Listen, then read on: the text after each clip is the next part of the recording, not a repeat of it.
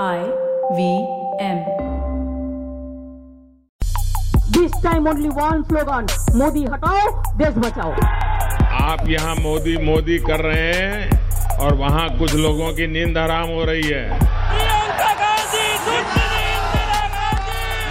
देखा आपने देखा शुरू हो गया ना काम।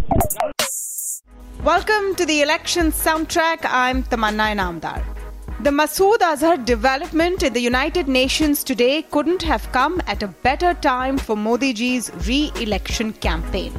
This is what Omar Abdullah, the National Conference leader, tweeted soon after news broke that Jaish-e-Mohammed chief Masood Azhar has finally been designated a global terrorist by the UNSC. It's a move that China has blocked 4 times earlier, but finally relented under diplomatic pressure from the US, UK and France. By the way, this is something India has been pushing for the last 10 years. So why should this be a poll issue, you may ask? Well, in election season, everything is an issue. Here is how the politics played out. Finance Minister Arun Jaitley and Defence Minister Nirmala Sitharaman held a press conference speaking about the diplomatic victory. A host of BJP leaders tweeted out saying this is because of the Modi government's foreign policy. And here's what Arun Jaitley said. Bharat के लिए विशेष रूप से हमारी आतंक के खिलाफ लड़ाई के लिए ये एक बहुत बड़ा अवसर बन गया। पूरे देश में इसको लेकर सरकार की और माननीय प्रधानमंत्री जी की बहुत बड़ी सराहना है।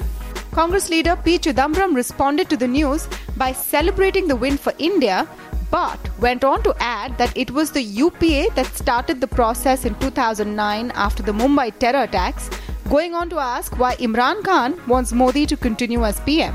BSP chief Mayawati, meanwhile, blamed the BJP for taking credit.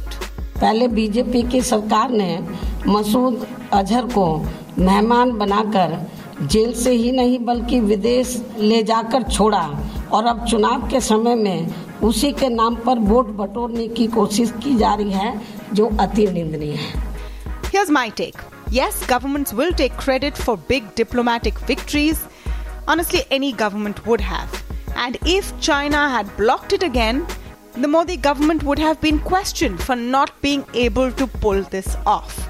So they can take credit, but should it be the biggest election issue? That's for the voters to decide.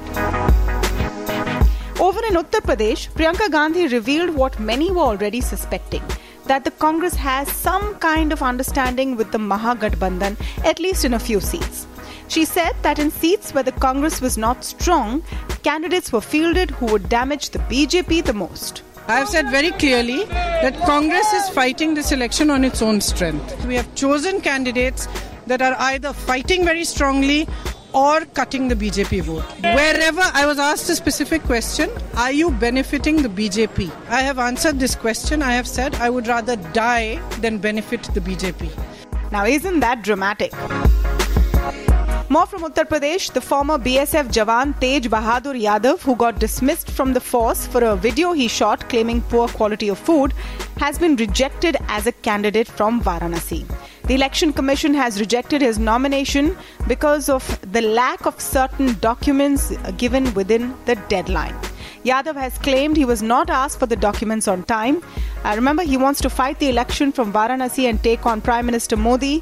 He's also been backed by the Samajwadi Party. Now, this last story on Election Soundtrack today is a bit of a storm in a teacup. But we're talking about it because it's an interesting point that gets debated often.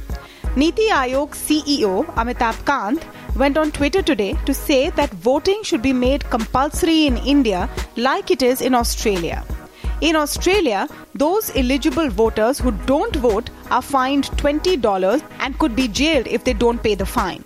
Amitabh Kant possibly didn't expect the responses that followed from a former chief election commissioner and others who said this would be an elitist move and would impact poor daily wage labourers who can't afford to go home and vote. It is food for thought though. Is compulsory voting feasible or even fair in our country? Tell me what you think. Write in on Twitter or Facebook. Just search for Bloomberg Quint. And I'll be back tomorrow with your soundtrack.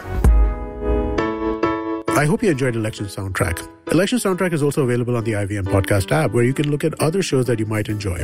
Shows like The Seen and the Unseen, hosted by Amit Verma, Ganatantra, hosted by Saryu and Alok, The Pragati Podcast, hosted by Pawan Srinath, Pulyabazi, hosted by Pranay Kotastane and Saurabh Chandra, and How to Citizen, hosted by Meghnad and Shreyas Manohar. Check out the IVM Podcast app to get more talk content that you'll enjoy.